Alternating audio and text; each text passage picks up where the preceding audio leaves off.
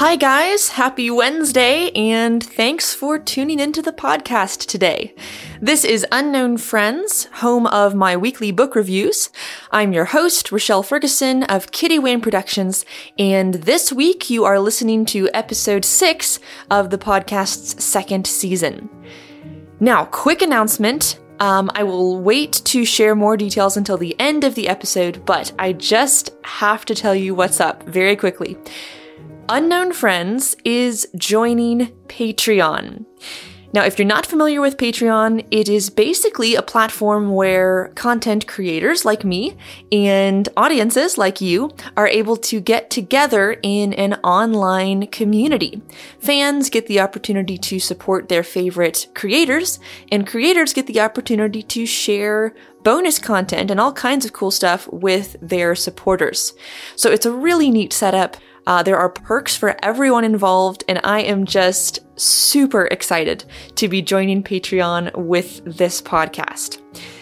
Anyway, more details at the end of the episode, so stay tuned if you want to get the full scoop. Now, one more thing before we dive into today's review.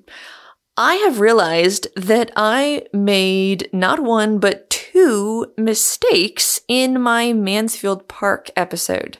My long one, part 2. So this is kind of embarrassing, but it happens. I am very, very human. So I want to take the opportunity quickly to correct those mistakes. The first was a slip of the tongue, or slip of the brain, perhaps. I was explaining marriage between cousins in Jane Austen's time, and I said that we needed to put ourselves in an Edwardian mindset. Did y'all catch me on that one? You history buffs know that was not what I meant to say. I believe I was trying to make sure I avoided the error of calling Austen Victorian, since she lived and died well before the reign of Victoria, but my mind went the wrong direction. The Edwardian era is after Victoria's reign, in the first half of the 20th century. Before her reign is the Georgian era, and that is where Austen belongs. Also known as the Regency era, though in its most specific definition, Regency only refers to the 1810s, and that's exactly the time frame when Austen was writing. So we have to put ourselves in a Georgian or Regency mindset when reading Austen, definitely not an Edwardian one. That would be gravely anachronistic. Now, the second mistake was not a mental slip so much as a misunderstanding on my part of one detail about the play Lover's Vows, as portrayed in Mansfield Park. I said that Maria Bertram's and Henry Crawford's characters in the play were in love. That, however, was an error on my part, a misreading of a couple of things Austen's narrator says in the novel. I looked more closely at the actual script of Lover's Vows, and the relationship between these two characters is, in fact, familial. So Henry Crawford's character is supposed to be the illegitimate son of Maria Bertram's character. So the impropriety in having Henry and Maria portray these two characters is not that the characters are romantically involved like I thought, but rather that, well, first, it's considered improper in this context for a respectable young woman like Maria to play the role of a girl who had a child out of wedlock. And second, it's considered improper because even though it's not romantic affection, the mother and son characters are affectionate. He fondly takes her hand, they embrace, etc. And so for a young man and woman, like I said before, who are already attracted to each other, have been flirting for weeks, and have already, by their behavior, aroused jealousy in the woman's fiancé, this is still an unwise situation to put themselves in, to portray characters who are emotionally and physically affectionate in any way. So that's what's going on there. I feel better now that I've corrected myself. Again, apologies for those 2 mistakes, and thank you for letting me clear up my incorrect assumption and my slip of the tongue. Now, let us finally get on with today's book review. So you know already, our topic is The Violent Bear It Away, a novel by Flannery O'Connor, published in 1960. Flannery O'Connor, of course, was an American writer, a Southern Catholic writer, more specifically, which is kind of a category all its own. And she lived in the 20th century from 1925 to 1964. She never married and died at the age of just 39 after suffering from lupus for more than 12 years. Now, O'Connor is most well known for her short stories. She wrote over 30 in her lifetime, and she also wrote and published 2 novels. First, Wise Blood in 1952, when she was still in her 20s, and then second, The Violent Bear It Away in 1960, just 4 years before her death. Now, it is a bit interesting to discuss back-to-back this book and N.D. Wilson's notes from the Tilt-A-Whirl from last week, even though the 2 books are very different, and these 2 writers are very different. Both authors do share kind of a dark sense of humor and also an inclination for shocking people. I described Wilson's writing style as a little brash, a little jarring at times, and I would definitely say O'Connor's is as well, but like 20 times as much. And unsurprisingly, in N.D. Wilson's personal bio on his website, which I mentioned last week and linked to on my Pinterest page, he says that he loves the dark flavor of Flannery O'Connor.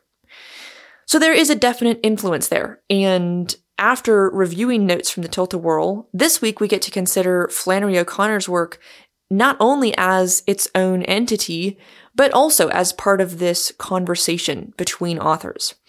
We can see a bit of source material in O'Connor's work from which authors like N.D. Wilson draw certain ideas and stylistic aspects as well. Anyway, let me give you a quick rundown of the story of The Violent Bear It Away, without spoilers. So, there is this old man named Mason Tarwater, and he is a kind of hillbilly prophet. He has no wife or kids of his own, but years ago, he was able to briefly kidnap his nephew, Rayber, to try to teach him some religion and baptize him. But pretty soon, Rayber's parents found him and took him back home, and Rayber has been sort of dealing with that influence and rebelling against his fanatically religious uncle all his life. Rayber is now an adult, a school teacher, and he has a child of his own named Bishop, who the narrator implies has maybe Down syndrome or some kind of learning disability. O'Connor's stories very often include at least one character who is disabled physically or mentally, and she often challenges some of our assumptions about that. Anyway, in more recent years, Mason Tarwater, the hillbilly prophet, has kidnapped one of his great-nephews, not Bishop, but Bishop's cousin, full name Francis Marion Tarwater, who just goes by Tarwater throughout the novel. So Tarwater, when the book actually opens, is 14. His parents died when he was very young, and while his uncle Rayber wanted to take him in and raise him, old Mason Tarwater did his kidnapping trick, took Tarwater himself, and threatened Rayber with violence if he should try to reclaim the boy. In fact, he took a shot at Rayber once and hit one of his ears, which impaired his hearing for life. So old Tarwater has raised young Tarwater and baptized him and has told him it's his calling to be a prophet once old Tarwater is gone. Now, most of everything I've said so far is actually explored in flashbacks throughout the novel, because the book actually opens with old Tarwater having just died. In fact, let me read the opening sentence. Here goes. Francis Marion Tarwater's uncle had been dead for only half a day when the boy got too drunk to finish digging his grave, and a Negro named Buford Munson, who had come to get a jug filled, had to finish it and drag the body from the breakfast table where it was still sitting and bury it in a decent and Christian way, with the sign of its savior at the head of the grave and enough dirt on top to keep the dogs from digging it up. Yeah. Allow me to introduce Flannery O'Connor. She doesn't mince words. So, 14-year-old Tarwater just lost his great uncle, gets drunk, and fails to carry out old Tarwater's last wish, which is to be given a Christian burial. In fact, once Tarwater eventually sobers up, he is conflicted inside and remains that way for the whole novel. He's deeply influenced by his great uncle's teaching, but also feels the urge to rebel against it. Anyway, and so instead of burying the old man, he decides to burn down the house where they lived and completely leave his old home behind. So he ends up going to his uncle Raber's house, meeting his cousin Bishop for the first time, and Raber is glad to see him. He thinks now he finally has the chance to raise the boy as he should be raised, i.e. not religiously but secularly in Raber's mind. So Raber has totally renounced what he sees as the folly and fanaticism of old Mason Tarwater. And so he wants to convince young Tarwater to do the same. But the boy is highly independent, and so he resists Raber's influence about as much as he's struggling to resist everything the old man taught him. Which means he just constantly has this inner fight going on between these two forces. Now, for a little while, it kind of looks like Raber is making progress. Tarwater doesn't really let on that this is happening. He does not want to be indebted to Raber, and he really feels a contempt for him. But at the same time, he's got this voice in his head, or possibly from outside his head. O'Connor actually suggests in her letters that this voice may represent the devil himself. But the voice is encouraging Tarwater to cast aside his great uncle's influence, and specifically cast aside the destiny old Tarwater laid on his great nephew. He told the boy he was destined to become a prophet, and more specifically to baptize Bishop, Raber's son. Old Tarwater wanted to baptize the child himself, but never managed to, so he assures young Tarwater that he must accomplish this task to save the child's soul. Anyway, so Tarwater is experiencing all this inner conflict, these opposite poles, and internally he tries to kind of bargain. Under the influence of this voice he keeps hearing, he demands an unequivocal sign from God that he is indeed meant to be a prophet before he says he will accept that as his destiny. The Old Testament prophets, got burning bushes and food from ravens and all this, so Tarwater says he needs something like that to convince him. But, of course, the thing is, you can't explain away just about any sign that might come your way, and so that complicates Tarwater's inner journey. He doesn't want to be met with a sign from God, so he will interpret away any possible signs as long as he can.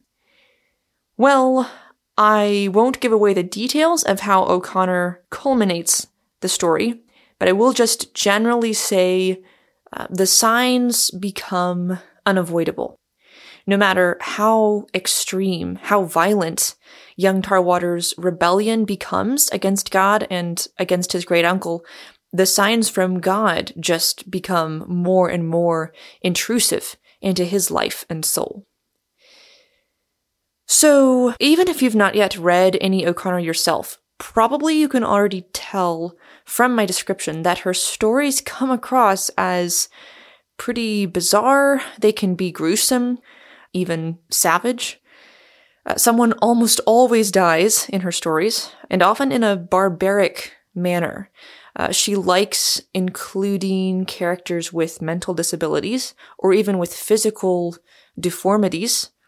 Or she often deals with just very rough, repulsive characters, like both old Tarwater and young Tarwater. She's got a unique, dark imagination and a grim sense of humor. So her stories are not for the faint of heart, definitely not for kids. And, by the way, in The Violent Buried Away, there's not a lot of language, but O'Connor does use some offensive language, so beware of that if you choose to read it. Anyway, her stories are just intense and visceral and violent, like the title of this novel says. And what I described so far about the plot of the novel does not even touch the really unpleasant content of this book. She includes and implies some truly horrifying events. But the remarkable thing, I think, is that even the things that shock and disgust the reader in The Violent Buried Away, I think seem to inexorably move young Tarwater toward his divine destiny. So, as I said last week at the end of the episode, I do not fully understand this book. I've not even come close to understanding Flannery O'Connor herself. But from reading the novel as carefully as I knew how, and from reading about the novel and its author, my main takeaway is that the book aims at communicating the relentlessness of God's mercy. So you've heard of the Hound of Heaven. God pursues human souls, violently if necessary, O'Connor suggests. He overturns our plans, puts blockades in the way of our escape routes from him, and he'll even unwind and straighten our attempted deviations from him into paths that lead us right to him. In some sense, he can redeem even the vilest things that we do and suffer by using those very things to actually pressure us in his direction. You know, often suffering can help tear down our self-conceit, our complacency, our self-sufficiency. And often suffering is in fact the only way to tear down these things, is strip us of these clogs on our soul. So divine love is often violent, O'Connor argues. In her novel, the final destiny young Tarwater feels laid on him is this. This is a quote. "Go warn the children of God of the terrible speed of mercy." That statement will make you scratch your head a little, won't it? The terrible speed of mercy. God as the Hound of Heaven. One of my favorite O'Connor quotes comes from one of her letters sent in 1958. You can find it in the collection of her letters called The Habit of Being. So she writes, "All human nature vigorously resists grace because grace changes us, and the change is painful." She certainly does not have a cushy understanding of grace. Rather, to her, God's grace is fiery, razor sharp, purging us from the sin that separates us from Him and therefore from all that is good. Now, briefly, let me specifically mention how very Catholic this book is. Another passage I ran across in O'Connor's letters confirmed this for me.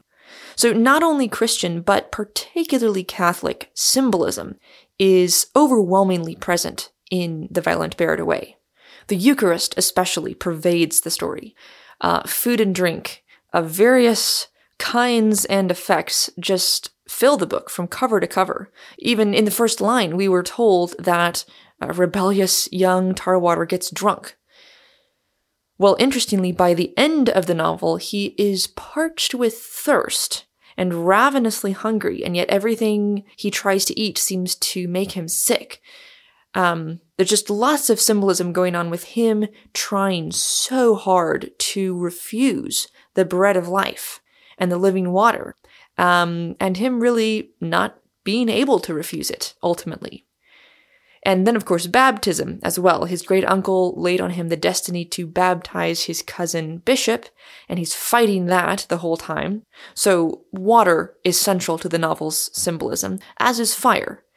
Rayber takes Tarwater on a fishing trip to a little lake, and that is really the place where Tarwater must decide whether he'll perform the baptism of his cousin or not.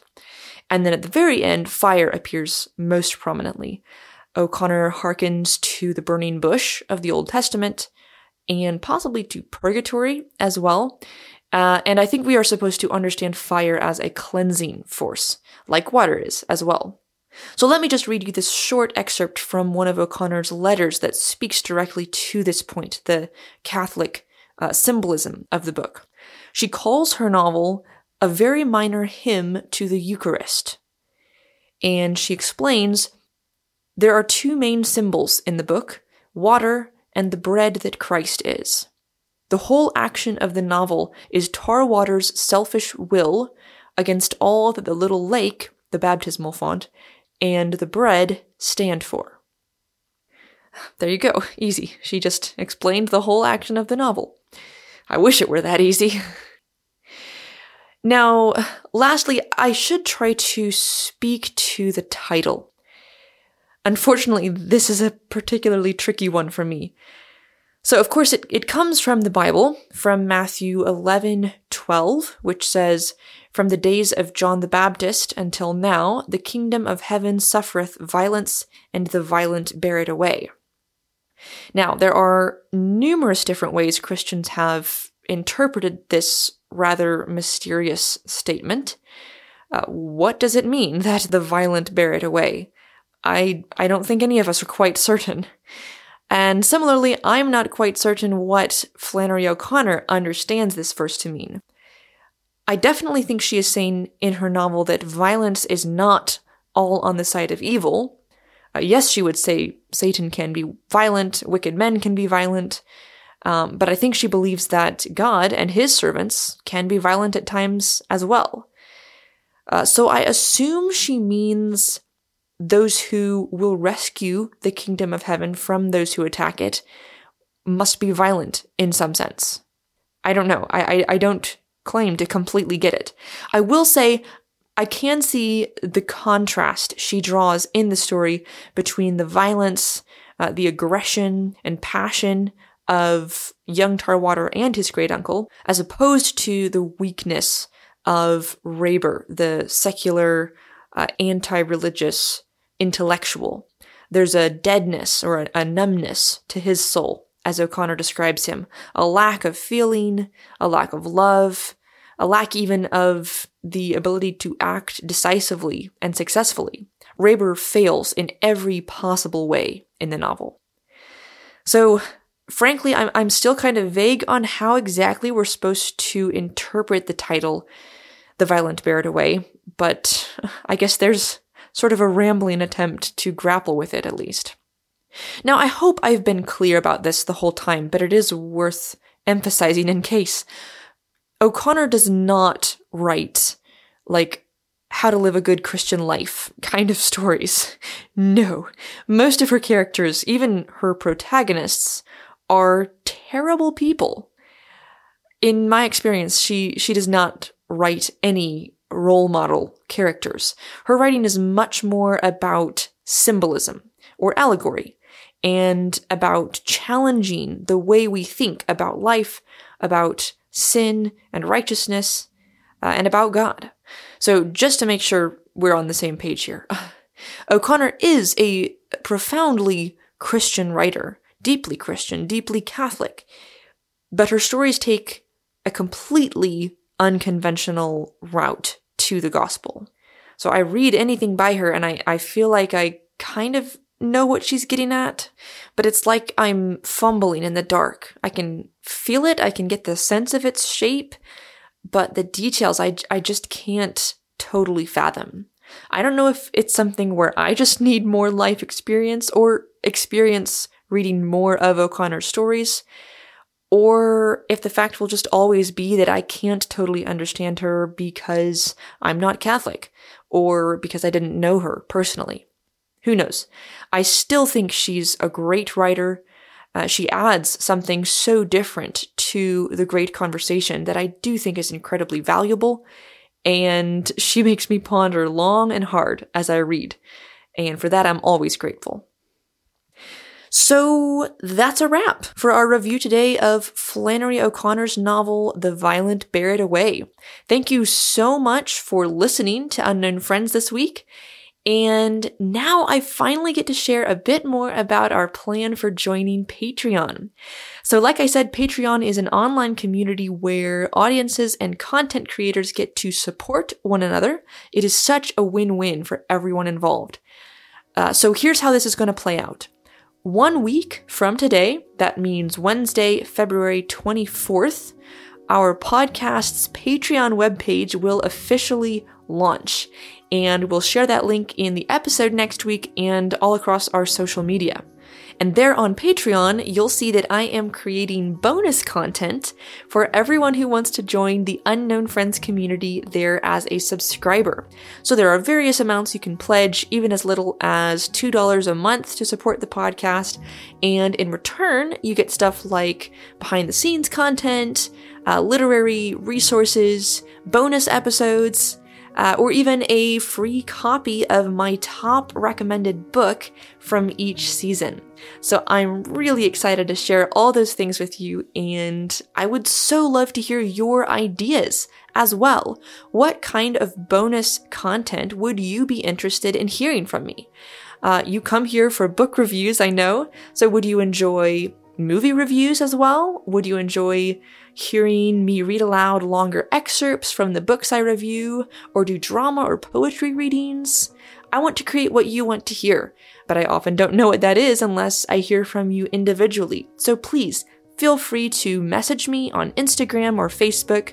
Those links are in the episode description. Or you can email me at kittywham, that's KITTYWHAM, @gmail.com.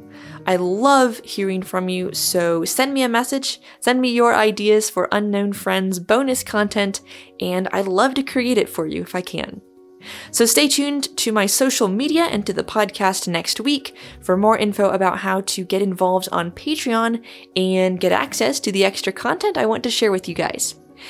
And speaking of next week, I will just mention that our book review in episode 7 will feature the work of the probably least well-known Bronte sister, Anne Bronte. I will be discussing her debut novel, Agnes Grey, which I'm so looking forward to sharing. As always, I'm Rochelle Ferguson of Kitty Wham Productions, and you can learn more about me and my writing by visiting my website, kittywhamproductions.com, linked in the episode description. Thanks for listening.